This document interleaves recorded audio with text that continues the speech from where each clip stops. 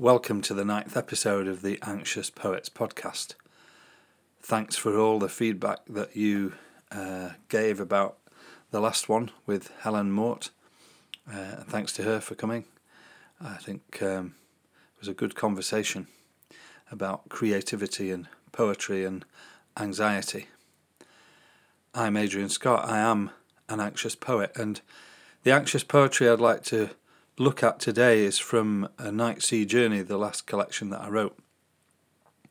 And it's about a man who did an extraordinary thing 800 years ago that during the course of this podcast we'll look at through one of the poems.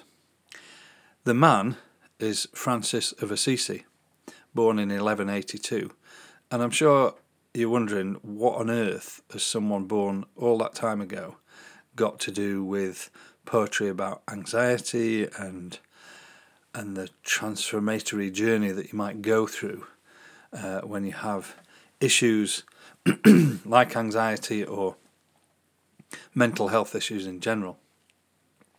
Well, as a way into looking at someone who for me has been, I think when you suffer from something like anxiety, you're always looking for companions. You're looking for people who can say to you, "Oh yeah, I felt like that, and this is how I lived through it. This is how I found a life in it. Maybe this is how I've accommodated and accepted where I am." A bit like the conversation with Helen last time. You know, how do you find an accommodation with all the sides of your personality that makes for a good life? And for me, from being pretty young, Francis of Assisi has been that kind of companion. And you'd be forgiven if you're not Catholic or Christian for having very little knowledge of him. You may well have seen him in garden centres. He was reputed to have had a real connection with the animal world, and what has seeped into popular culture is this image of what people call the bird bath Franciscanism. Francis as some kind of bird bath holding onto a rabbit and a few other animals, and you'd certainly find him in American garden centres. And that's about it. That's what's seeped through. Unless you're Italian, where in Italy Francis is the patron saint of Italy, and you have to learn, apparently I'm told, when you're small, you have to learn his poem called The Canticle of the Creatures, that he wrote towards the end of his life when his sight was failing, for reasons that we'll go into. It's a hymn, if you like, to the natural world and the way he encountered it. And Italian children, I'm told, have to learn that because it's the first poem in Italian. Poetry before then was written in Latin, but Francis composed this poem in his own native language, and therefore it's the first poem in Italian. So why is he such a good companion in terms of anxiety and mental health? Well, you probably wouldn't find that in the average Catholic book, what they call hagiography, the study of holy people.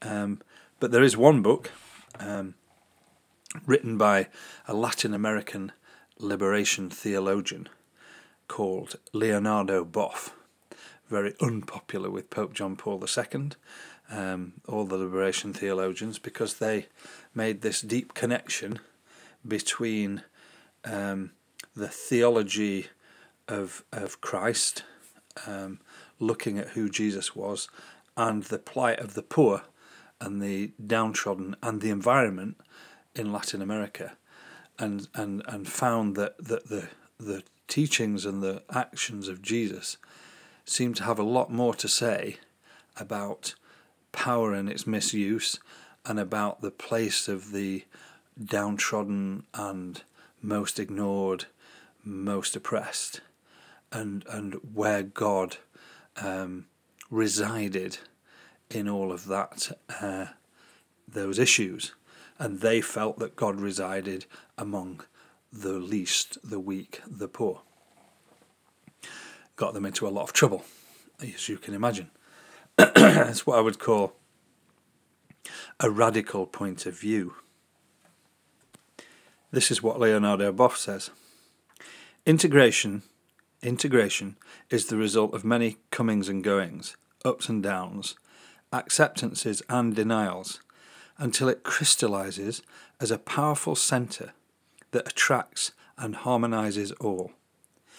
When the saint considers herself or himself to be a vile sinner, unworthy of salvation or of God, he or she speaks the truth, because they are speaking of the shadow aspects, those sinister ones that are their demons that reign within us. In the plan for holiness, these are controlled but not dead. They are always integrated so that their strength may not destroy us, but rather help us to arrive at the promised land of our own being. The promised land of our own being. This quote is at the beginning of the cycle of poems in A Night Sea Journey, my book, on St. Francis, the Francis cycle. Some of that language is peculiarly Catholic. If you read any hagiography, especially from 60, 70, 100 years ago, you hear those phrases like a vile sinner, God forgive me, a miserable sinner. And what Boff is doing, which I think is what we all need to do with this kind of language and this kind of inheritance that we have from the great spiritual traditions, is understand it in a modern way, without being completely reductionist about it. And so he's saying that integration is the goal of human liberation. That's a very Jungian looking at it, and one that I would really echo. That there are all these parts of us that Jung begins to identify in his studies, parts of our psychic makeup, parts of our human inheritance, that some force within us, the self, as Jung would call it, is seeking to bring into integration. So there's a deep acceptance of all what he calls the many comings and goings, the ups and downs, acceptances and denials. And that becomes a powerful centre that begins to harmonise all these things, rather than denying them. And in the plan for holiness, or in the plan for becoming a fully integrated human being, they're controlled. The darker parts of us, the shadow aspects, those sinister sides of us, our mental health issues, our anxieties, our depressions, our manias, our maybe even the psychotic side of us. These are controlled or integrated in some way. They're not denied. And their strength then may not destroy us, but help us to arrive at the promised land of our own being. Wow. Well, for me, Francis has been that kind of companion. And in doing this podcast, I want to release him, I suppose, from that bird bath image.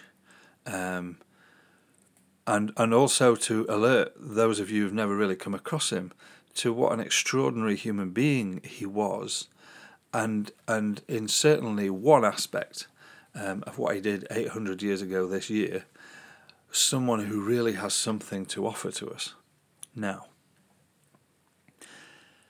He began his life in 1182 as the son of a wealthy man, a nouveau riche wealthy man. Pietro Bernardone and Pica, his mother, were part of the new up-and-coming merchant class of Francis's time. Assisi is in Umbria, in northern Italy, and it sits on Mount Sebastiano and looks down over the plains of Umbria. It's a very beautiful place, built with pink stone. One of the many hill towns or city-states that was part of the geography of that region at that time. And Francis's father was a self-made man. He was a cloth merchant, and they were a kind of up-and-coming class of people.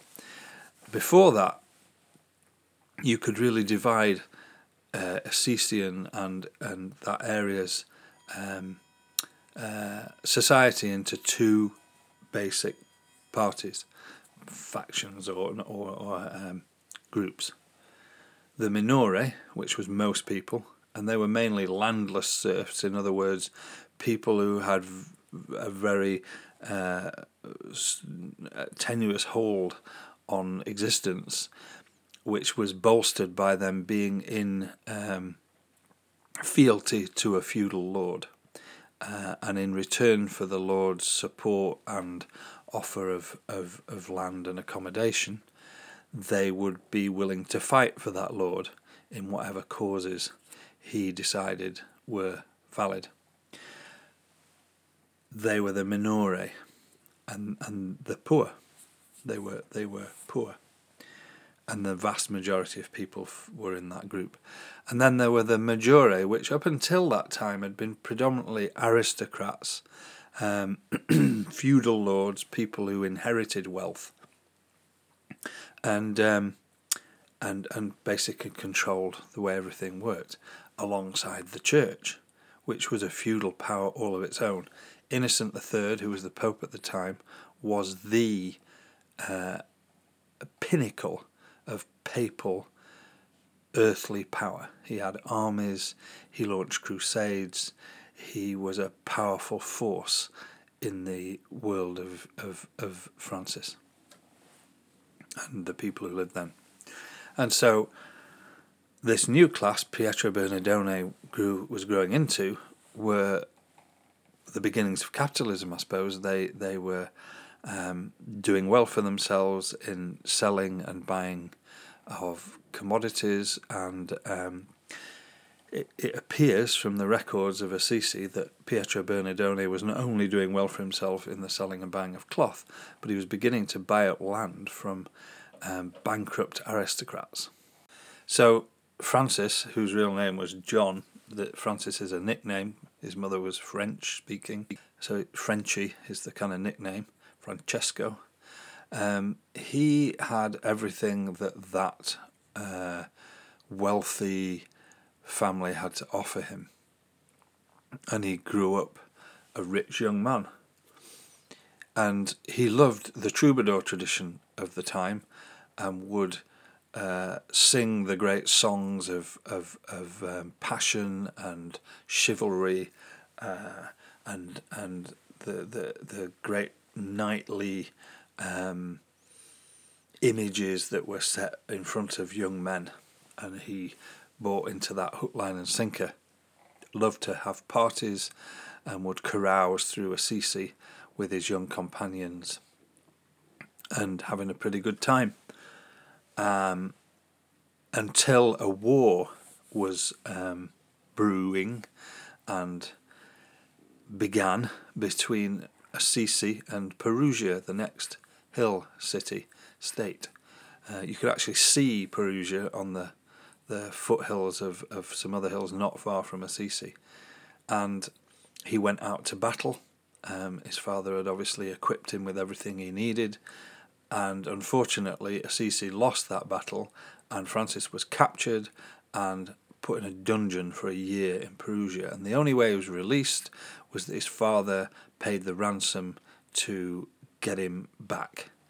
And he came back, and this is where I'm really interested in looking at Francis as a human being rather than some kind of template for Catholic hagiography.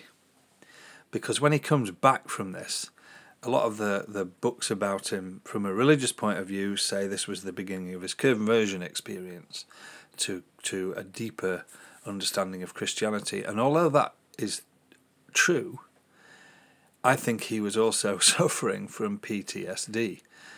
He'd been deeply traumatized by what had happened to him.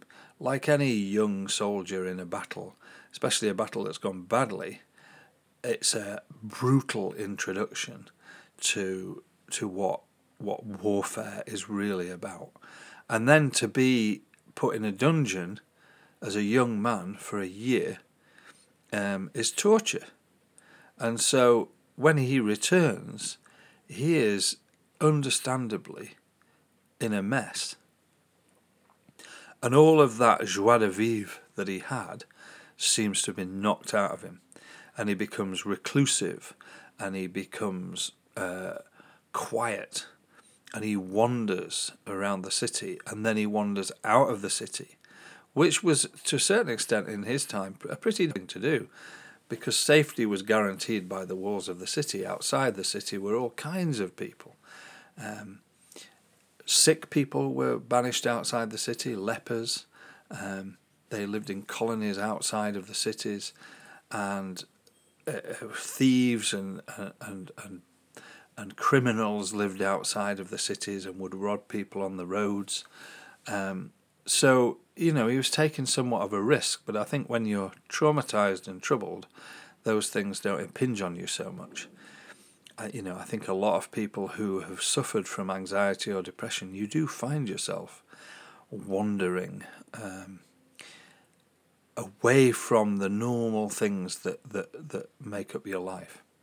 Francis, in this wandering, encounters a ruined chapel, some outlier of the church in the countryside that's fallen into ruin. And he spends time in this place. It comforts him. It makes him feel more okay about what's happened to him. And in this church is a big Byzantine crucifix. Byzantine art is the art of iconography, like the Russian or Greek icons. So this is a very stylized picture of Jesus on the cross. Jesus is looking very serene, and yet there's blood coming from his wounds. And Francis found this a soothing place to be. And I'm going to read the first poem in the cycle about that time and that place and that church. It's called The Terrible Invitation. And all the poems in this collection are prefaced with a quote from a biography by called Donald Spoto, who is a biographer rather than a hagiographer. And one of his other biographies is of Marilyn Monroe. So he brings the biographer's viewpoint to Francis. He's not an apologist for Francis. He's just describing what he can piece together from history of his life. And he says this about San Damiano, the ruined church. The place seemed on the verge of collapse from old age and neglect. The walls were cracked, the low vault was crumbling, the beams were rotting. Wild grass sprouted along a narrow window, and the crescent-shaped apse, once bright blue with painted stars, was faded and peeling. No one had worshipped at San Damiano for years. The Terrible Invitation. Living can become a crumbled-down church in whose ruins you accept your smithereened self and see it mirrored in a crucifix hanging by a thread. This is what happened to the man called Francis, a nickname from his French mother. His real name was John, after the gaunt locust-eater of Judea. He went off to fight Perugia, next of many walled cities, a young man, dreaming of knightly standing, taken, dungeoned for a year, needing a father's ransom. Returning sick, recovering far from his old life, beyond Assisi's walls where lepers and thieves roved, finding a ruined chapel, conversing with a crucifix. The artist Giotto captures this on basilica walls in the great mausoleum made for the saint after his death to claim his approval for their Christendom. But if you let your gaze penetrate, it is so much more stark than the old pious stories. It's what happens when you face your own dismantling and say yes to it. Francis was addressed by this pinioned figure, inviting him to relinquish all his facades, not a lord demanding fealty, but courteously from below, a wounded lover. He set about rebuilding the ruined chapel brick by painful brick. He said it was his calling, what the voice asked of him, unaware of just what was being rebuilt. This is how radical this man was. His literalism kept him close to instinct soil and the pain that comes from being at the end of yourself. Yet his story says there is a great lover at that frayed tether end, calling you, renovating you as you feel the slow dawn of visceral kindness. If you allow yourself to face the terrible invitation in the crumbled down church of your own brokenness, it won't leave you unwounded, but it will become a life. It really struck me when I was writing this poem in the teeth of my own breakdown. We have a little chapel in the basement of our house. It was a wine cellar.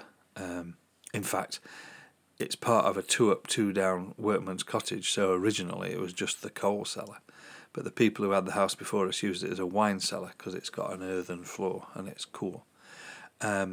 We turned it into a little vaulted chapel, and we have a copy of that crucifix that is referred to in the poem in the chapel. Francis apparently, when he was in church reflecting on everything, heard the voice of the figure on the crucifix say to him, "Go, Francis, rebuild my church, which, as you see, is falling into ruin." Which, as you see, is falling into ruin. And Francis took that completely literally, and went off to local quarries, found stone wherever he could borrow or get hold of stone, and started to rebuild the little chapel. It's called the Chapel of St. Mary of the Angels, Santa Maria degli Angeli. And you can still see it in Assisi now, just outside of Assisi. It's unfortunately surrounded by a Baroque monstrosity of a basilica. But when you go into the big church, you can see the little church inside, and you can see the brickwork that he put together, which is obviously not the work of a stonemason, but hasn't done bad because it's still there. For me, the church is a metaphor, the little chapel, of his self, of his own self, of the life that he was aiming for that had completely disintegrated and fallen apart. And he was at the end, as it says in here, the frayed tether end of his life, trying to work out what to do next. Or even worse than that, I think, just stuck in what probably felt like a never-ending series of days of PTSD, of anxiety and worry and fear. And the search for a balm for that, for something to soothe it. And he accepts in that church this state that he is in. If you allow yourself to face the terrible invitation in the crumbled down church of your own brokenness, it won't leave you unwounded, and that's definitely true of Francis, but it will become a life. And in his acceptance of that situation, he starts to rebuild the church brick by painful brick. And it wasn't just that. He was unaware of just what was being rebuilt. Somehow his selfhood was being rebuilt. He started to see himself in a different way. And what's profound about him is that in that seeing of himself in a different way, he actually changes class. he changes his position in life, his standpoint in the world. And he moves from being a maggiore to a minore. He begins to go to church, to listen to the words of the scripture, and he hears them in his own way. That's what's powerful about him. He doesn't hear some interpretation of them coming to him from the outside. He says in one of his writings, "No one taught me this. I found this for myself." So he's not obeying some external doctrine. He says, "I found it." And so he listens to Jesus speaking. And Jesus says, "Go sell all you have," to the rich young man who encountered Jesus, a man like the young Francis. Jesus says, "Go sell everything you have and give it to the poor, and then come follow me." And Francis hears that and thinks, that's it. I'm rebuilding this little chapel. I don't need any of the things I used to have. And if this is what this, as I say, this courteous Lord, not demanding fealty, but coming to Francis courteously from below like a wounded lover, if this is what he's asking, then I'm going to do it. And he does. Unfortunately, one of the things he does is he sells from some of his father's cloth, which his father doesn't take too kindly to. He gives it to the money to the little priest that's meant to look after this chapel. The priest quite wisely doesn't use it. And when this all comes to a denouement, Francis's father grabs Francis and the money and drags him before the mayor of Assisi to get some legal redress against his son. And Francis appeals, says, I'm doing what the Gospels tell me. So the mayor let off the hook, sent him to the Bishop Guido, Bishop of Assisi, who has to adjudicate father and son. Very difficult thing to do. And Francis says, okay, you can have the money back and you can have all my clothes. And he strips naked in the towns, in the piazza in front of the cathedral. And he hands back, he says, "Here you are, Father. Till now I called you my father, now I call God my father." And gives his father back all his clothes. It's pretty fierce emotional territory, this is. And there's a rift that happens that day between his father and himself that is never fixed. His father cannot understand what's going on with this son of his. And Francis somehow is never able to articulate the inner workings of his own soul enough for his father to understand this. One wonders where Pica, his mother, was in all this. And in the next poem I'm going to read, it's about this relationship, Turning the Corner, it's called. Because after this, Francis, when he's wandering the streets of Assisi, begging for food, because he chooses the life of a mendicant, of a beggar, and he wears sacking clothes. So when he strips naked, there's a lovely painting by Giotto who documents all of these occurrences, and they're in the Basilica of St. Francis.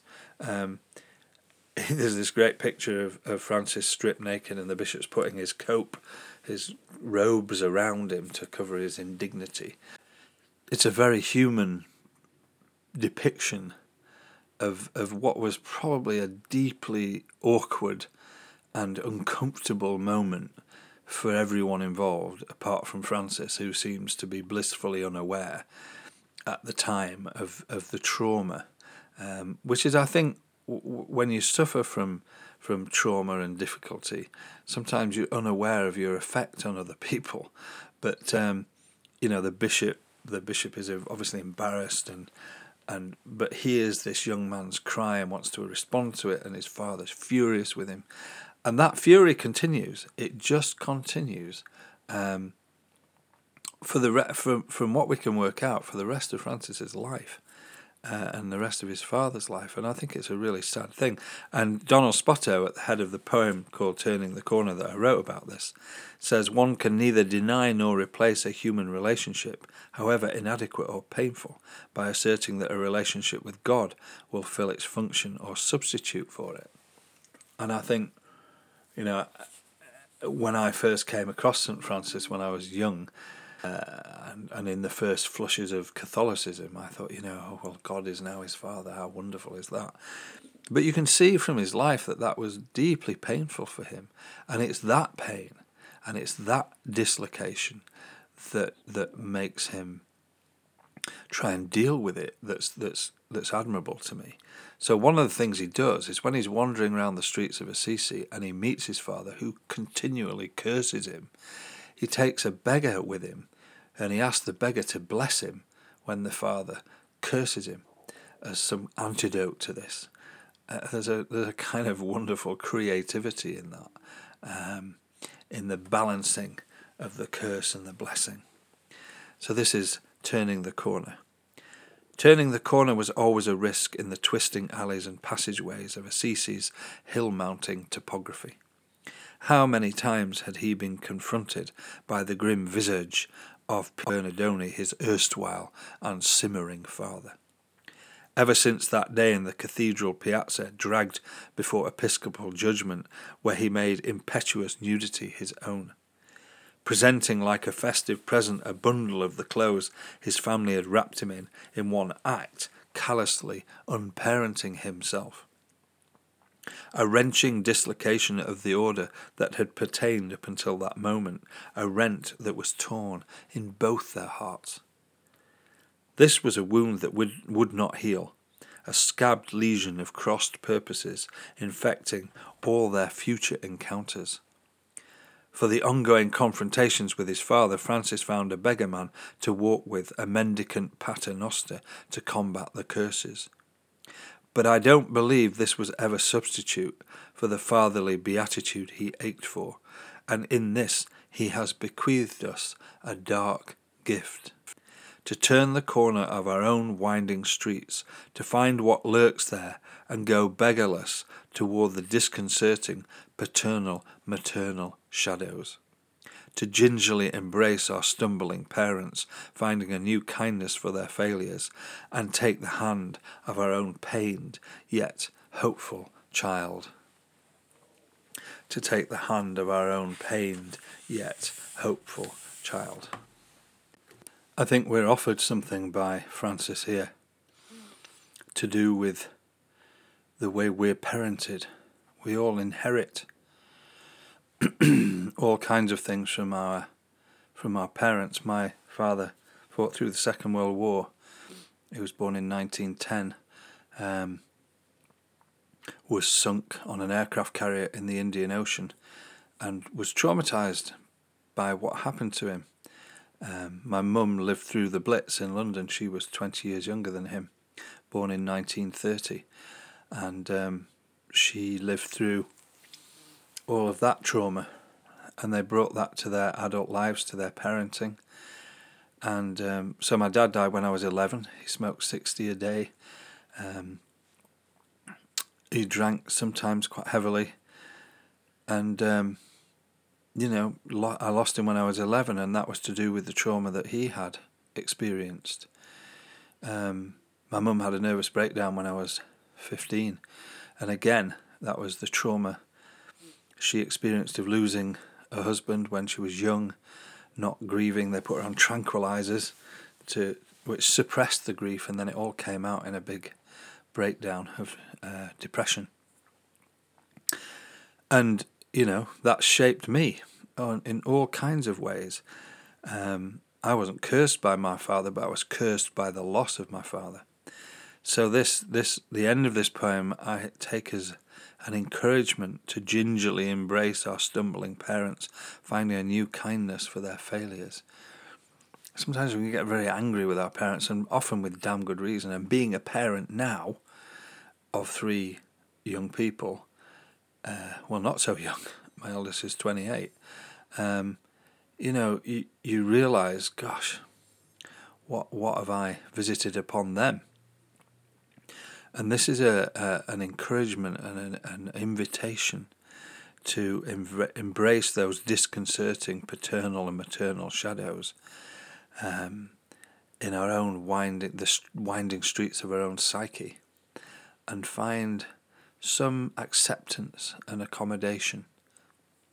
And Francis manages to do this in many ways. I have a poem in here called Two Beggars and a Wolf, which you can read, and that describes the encounter of Francis with a wolf in a town called Gubbio, another walled city that was being terrorized by this wolf. And the legend is that he encounters this wolf in the city. Everyone else has fled from it, and he negotiates a peace between the wolf and the town. The wolf is old and unable to hunt and is terrorizing the town, and they agree to feed it. And that rapprochement is a powerful legend in Francis's life. It has some great symbolic power, and if you read the poem, you'll see that that Francis embraced all the shadows cast in that square come out of hiding into that wolf, and he consumed them all with his voracious appetite for darkness, befriending all that we disown, leaving only the hungry animal. And there's so many hungry animals inside us that we need to negotiate a peace with, and Francis embodies that. And you find little statues all over Assisi of Francis and a wolf. I think they're beautiful. Donald Spotto says he frees a rabbit captured in a trap. He returns to the water some struggling fish trapped in nets. He asks that honey be supplied for bees in wintertime. He tames a killer wolf, turning the beast into a town pet for the people of Gubbio.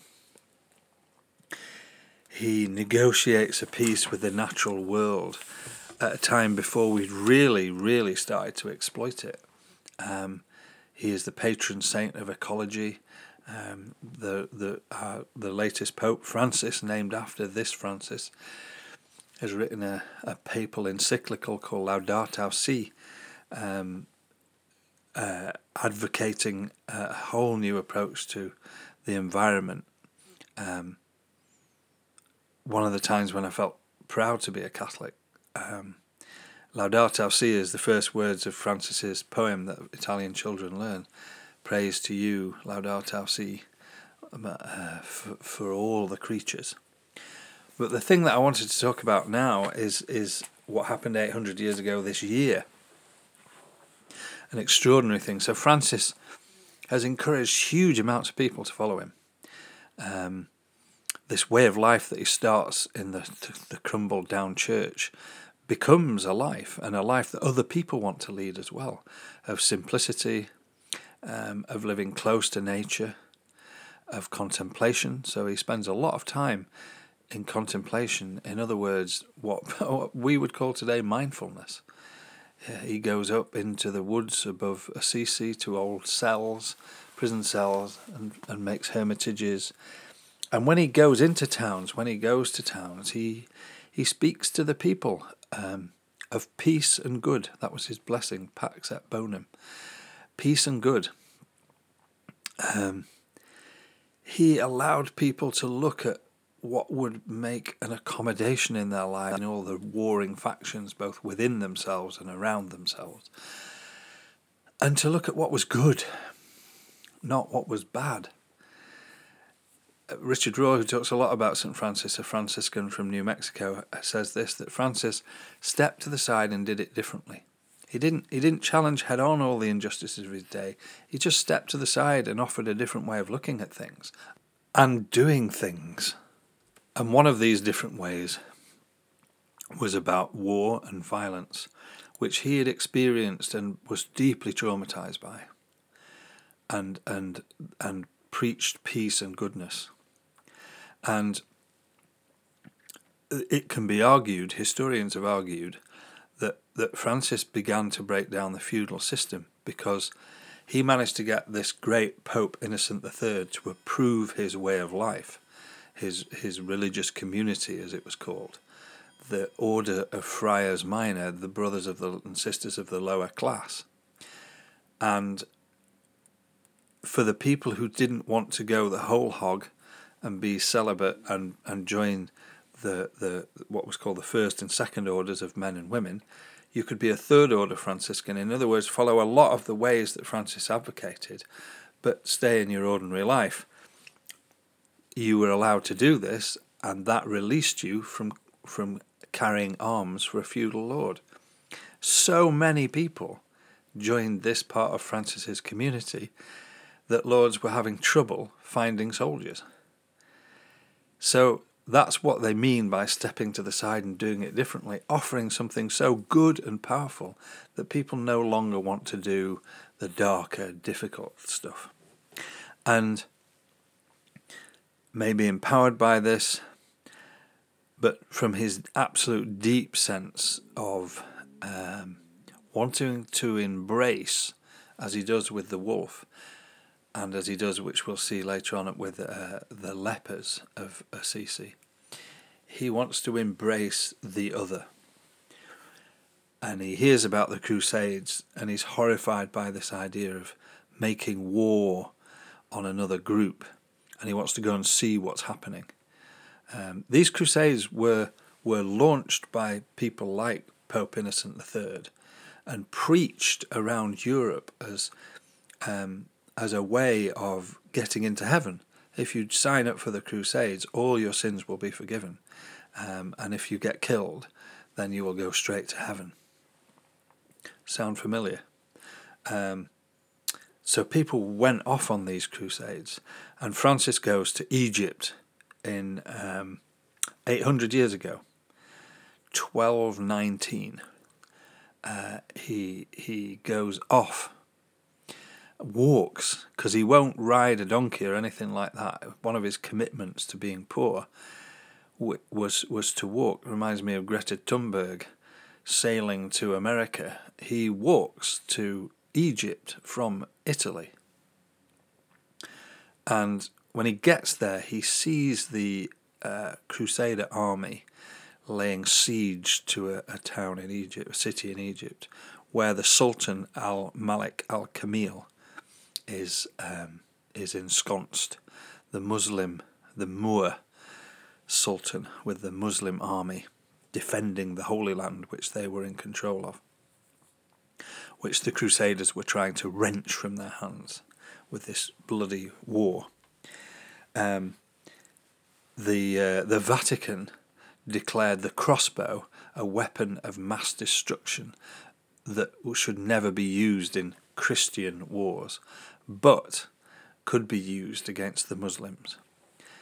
This is the world that Francis is, and he walks into this situation, and his decision is he's going to cross no man's land, and he wants to talk to the Sultan. And the Cardinal Pelagio, who is out there supervising all of this, is horrified, and this is what Donald Spotto says. The Cardinal relented and allowed Francis, an Illuminatus, to proceed on what he considered a suicide mission to the camp of Sultan al-Malik al-Kamil. Cardinal Pelagio expected to receive their heads on poles or plates before nightfall, because this is what happened when you crossed the lines. This is what happens as described in my poem. It's called The Poverty of Greatness. Francis goes off across the lines with this little brother, Illuminatus, and I've written the poem from Illuminatus's point of view. There was always the sun in their eyes, and dust devils kicked up by discalced feet. The whole walk had been towards east, and in this last morning, sun-scalded and empty.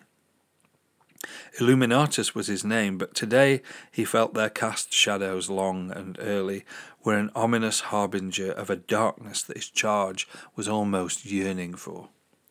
There are always front lines in wars like this, he knew that, and between them no man's land, and to cross it was almost an act of self-martyrdom, and only his Arabic between them and the axe. Now they were in the court of the Moors. Sultan al-Malik al-Kamil had them now. He took them for either emissaries of war or Sophia, Islamic for holy beggarmen.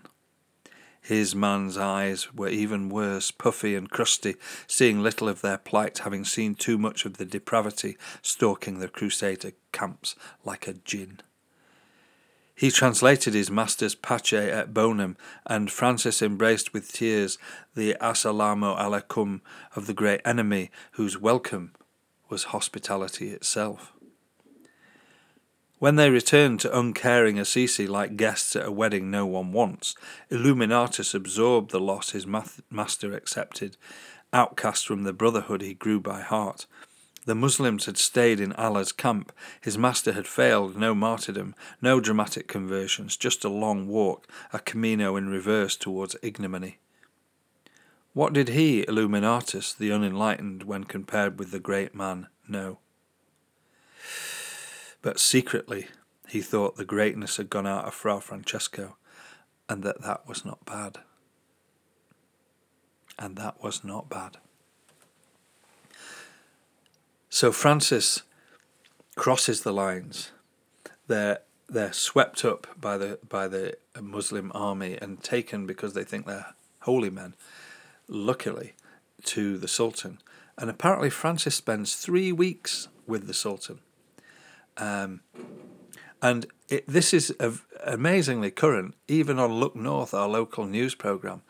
A couple of Franciscans that live in Bradford, which has a big Muslim community, went to a mosque and told this story, and one of the imam helped them go round schools telling the story about a meeting between Christians and Muslims, which was not about warfare or about blame or about projection of darkness. And it was beautiful to see it on Look North, these children, these Muslim children talking about St. Francis and the Christian children talking about the Sultan. And so Francis, I think, wanted to try and convert the Sultan. Certainly that's the story that's told. In one of Giotto's paintings in the Basilica, there's a picture of the Sultan and Francis is pointing to a fire that's burning in the Sultan's court and saying, I'll jump into it and your holy men can jump in and we'll see who comes out alive, whose is the right God. The Sultan seems to be a man who is bigger than all that and convinces Francis, I think, that they are worshipping the same God. And Francis is deeply impressed by the Muslims and by their piety and faith. The Sultan gives Francis a horn, which is used to do the call to prayer, which happens 7 times a day. Allahu Akbar, that you hear from the minarets. And that horn is still in a museum in Assisi. Francis is taken with Sultan al-Malik al-Kamil, and the Sultan is taken with Francis, and they have an enlightened and deep conversation about their shared faith. The Sultan allows Francis to visit all the holy places in the Holy Land and ultimately hands them over in the truce that is negotiated to the care of Francis's community, and a lot of them are still in the care of Francis's community. So this was a huge step forward. It's like going to negotiate with the Taliban or Al Qaeda, but he comes back and he feels that he's failed. Somehow he feels that he hasn't negotiated some conversion of the Sultan or some peace between the warring factions. I think he underestimated the power of what he'd done. But he comes back, walks all the way back, I say a camino in reverse, towards ignominy. Because when he gets back to Assisi, the community that he founded has kind of drifted away from his ideals. They've started building houses and reading, getting books and becoming clericalized and institutionalized, and he is horrified. He starts pulling slates off buildings. He's so radical, and he's just not happy. And they don't really take any notice of him. Like I say, they are like guests at a wedding no one wants. And an Illuminatus, I say in the poem, secretly thought that the greatness had gone out of Fra Francesco and that was not bad. I think this describes a moment in a lot of our lives when the fire of what we think we are and what we think we're about, the midlife crisis, really overwhelms us, and the fire goes out and we're lost and we don't know who we are anymore, and we don't know what we're meant to be doing, and the things, all the hopes that we had have come to maybe not failure, but have not come to the fulfillment we wanted or expected or hoped. It happens to most people in midlife, and it's a hugely important crisis. According to Jung, it is the defining crisis. For some people, it is like me, was a sudden onset of something. For other people, it's a gradual awareness of the fading of their faculties and the difficulties that their lives have brought to them. And as he does with most things, embraces this. He tries to see in the life of Jesus an accompanying echo, and decides that what he needs to do is go and make a Lent, a 40-day prayer and fasting sojourn away from Assisi, away from all of this. This idea of retreat and pilgrimage, the Camino, the walk across Spain to Santiago, has become more and more popular with people who go nowhere near churches. It's a human desire. If you read David White's collection about Camino, about pilgrimage, it's a human archetypal desire, as is retreat, as is mindfulness. Francis goes to a place called Laverne. It's a good journey from Assisi, and it's a mountain, and it had been given to him by a rich woman. She said he could use it whenever he wanted. So off he goes with another brother. There's always some brother in tail with Francis, and he makes this Lent, this 40-day prayer and fasting. And if you go to Laverne, there's a beautiful church up there with lovely artwork, and it's surrounded by trees, and then you can look down over the valley. It's really beautiful, and it's there that Francis is meant to have received a vision of a crucified seraph. A seraph was a 6-winged angel, and these angels were angels of love. They were the fiery, passionate love of God embodied in an angelic form. And Francis has a vision of a crucified seraph. When he comes back from Laverne, he is reputed to have the wounds of Jesus, what they come to call the stigmata. I don't know. Who knows? But he certainly reflected in his body the woundedness that he felt and the love that he felt for the community he'd founded, for the world around him, for the poor, for the broken, for his own broken self, and for Christ, who he saw as the embodiment of God's deep care for those people and for the environment. He always saw God as coming humbly from below. His view was that the birth of Jesus was the event where salvation happened, if you like.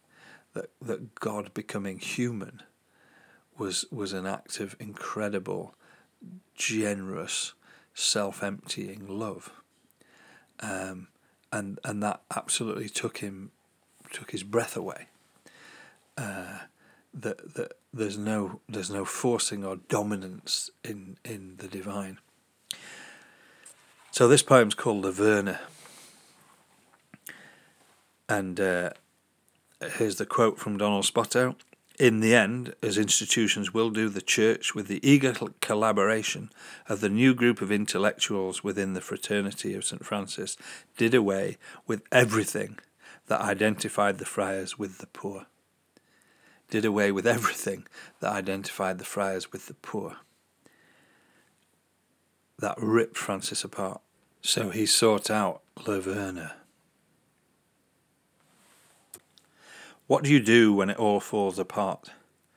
Everything you worked so hard to build comes crashing down in a tumult of distress, when every solution you devise wreaks more heartache than good, more blisters than rumours of recuperation. He had found a way to fly with the swallows, to rush down from the hill like a breeze through the town down to the river-borne chapel, to take the evangelical counsels of the carry no sack or script, shake the dust, loose foot, friend of the outcast seriously.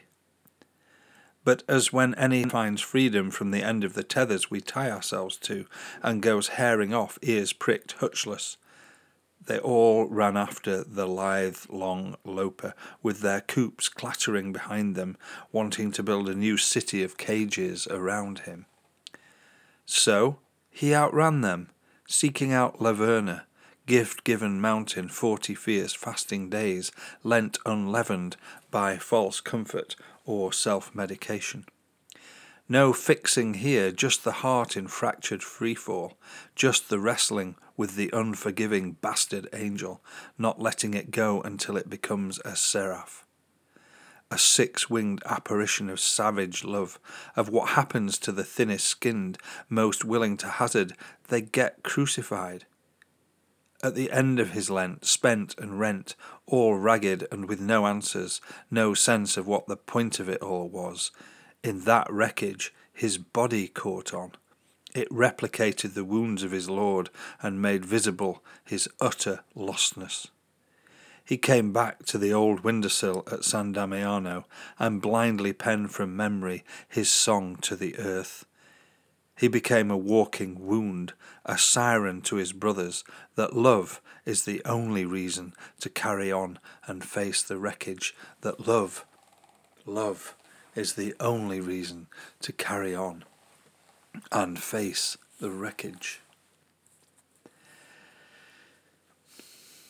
This is the second huge crisis in Francis's life. It echoes those crises in all our lives when either at one moment or some growing crescendo of a crisis or over a long period, you come to that point where you think, where am I? Who am I? What am I doing here? How have I ended up here? What's been the point of everything I've tried to do? And for someone like Jung, if you don't hit those crises, if you don't have those experiences, you're actually, he would probably say, not really in touch with the deeper parts of the psyche, with the deeper parts of yourself. And as that quote from Leonardo Boff at the very beginning of this podcast says, it's those crises, those integrating experiences where you feel the fractured self and you feel the penumbra of darkness around you from all the failed expeditions, the dashed hopes, the painful eclipses of what you thought was a sunrise. There are the times where you encounter the depths of who you are, and you actually, as he did, welling up inside yourself, a deeper, more profound, more resilient, more real sense of who you are. He discovered that in that stripping moment, in that painful Lent that he spent on that hillside, and that appreciation of the depths of who he was fitted him to encounter the world that he returned to when he went back to Assisi. And when we do that, it fits us to encounter the world around ourselves. And the world that he now encountered, partly because he'd become so ill, so he caught some kind of fever, an eye disease in Egypt, which ruined his eyesight, and he had fasted and sought to be hard on his body, trying to make his body shape up somehow to the visions of life that he had. He apologises to his body in his later life. He called it Brother Ass, and he said he'd treated it badly, which he had. And he becomes a simpler soul, acquainted with the places that filled him with joy in his earlier time before all these people started following him. A woman called Claire had followed him, who founded a contemplative community around San Damiano, the little chapel. And he would visit her, and he'd sit at a windowsill and look out over the plains of Umbria with his ruined eyesight. And he composed the canticle to the creatures, which you should read. And I've written my own version, my own response to it. One of the poems called A Canticle to Creatureliness. But it's the most profound piece of writing, because he sees the natural world as his family. Brother sun and sister moon, brother air, sister wind, brother fire, water, brother bodily illness and sister death. And I think that is it sounds, easy to say, but he really did experience those things as his family. Therefore, when they were damaged, it was like damaging his intimate family. Even up until quite recently, Franciscan communities weren't allowed to cut down trees without the permission of the head of the whole order. This is a vision that is suddenly becoming incredibly important in our time, and he is a bright light in that vision.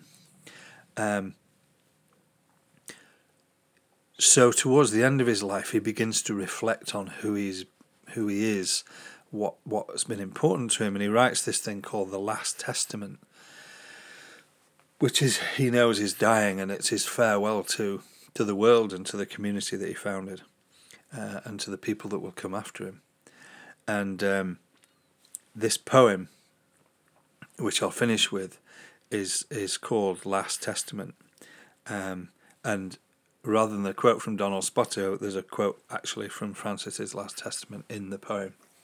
So what I hope, given that October, which is when I'm recording this, is the Feast of St. Francis is the 4th of October, is that you can see why, for me, he's been such a great friend and brother to me in going through anxiety, because he didn't hide from any of that. He embraced it and accepted it, and found creative ways of accommodating those difficulties, accommodating his darknesses, so that he became what the quote from Boff at the beginning said. He became this integrated human being,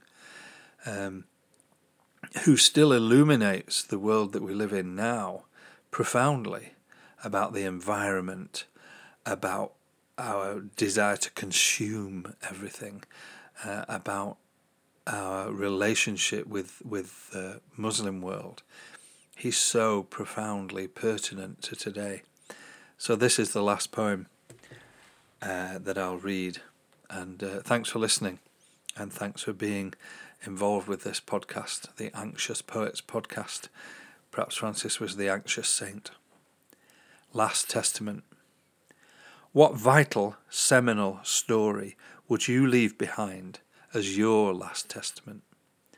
What would be so tectonic in your life that the shift shaped a discernible future? What vital seminal story would you leave behind as your last testament? What would be so tectonic in your life that the shift shaped a discernible future? The saint, as they name him, Francis of Assisi, recounts this in his last will and testament. Even the sight of lepers was like acid to me, but the Lord himself led me among them, and I worked mercy with them and helped them. When I left, all that had been so acidic to me was turned into sweetness in my soul and body. Even the sight of lepers was like acid to me, he says, but the Lord himself led me among them, and I worked mercy with them and helped them. When I left, all that had been so acidic to me was turned into sweetness in my soul and body. Quarry these words, excavate past the deposits of the hagiography, the accretions of Catholic rust, and see a man, nouveau riche, terrified of possible contamination, trapped in the keep of his own ego. Walk the rough road behind him, he is on the Samaritan's path. Hear the leper's bell, tolling his corruption, pealing jeopardy, the isolation of putrefying flesh, avoided at all middle-class costs. Watch Francis descend his mount and his hereditary grandiosity, to stagger towards his own darkness, the embodiment of decay and loss, standing mendicant before him, the kiss and exchange of bitter for sweet. Watch Francis descend his mount and his hereditary grandiosity, to stagger towards his own darkness, the embodiment of decay and loss, standing mendicant before him, the kiss and exchange of bitter for sweet. Francis, early in his life, after the San Damiano time, encounters a leper before he's actually embraced his poverty, and he gets off his horse, and because his instinct is to run away, he gets off his horse and he walks towards the leper and he kisses him, and he says he experienced deep sweetness. Watch Francis descend his mount and his hereditary grandiosity, to stagger towards his own darkness, the embodiment of decay and loss, standing mendicant before him, the kiss and exchange of bitter for sweet. This encounter was seminal for the man.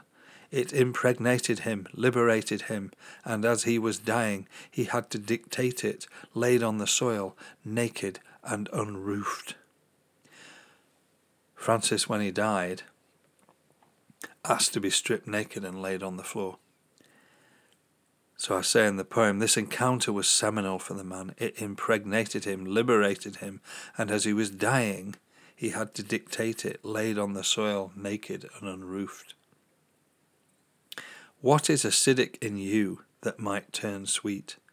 Yearning for delivery, to take first breath. Go into hard labour to birth it. It is there in the womb of you, aching to emerge. What is acidic in you that might turn sweet? Yearning for delivery, to take first breath. Go into hard labour to birth it. It is there, in the womb of you, aching to emerge. Thank you.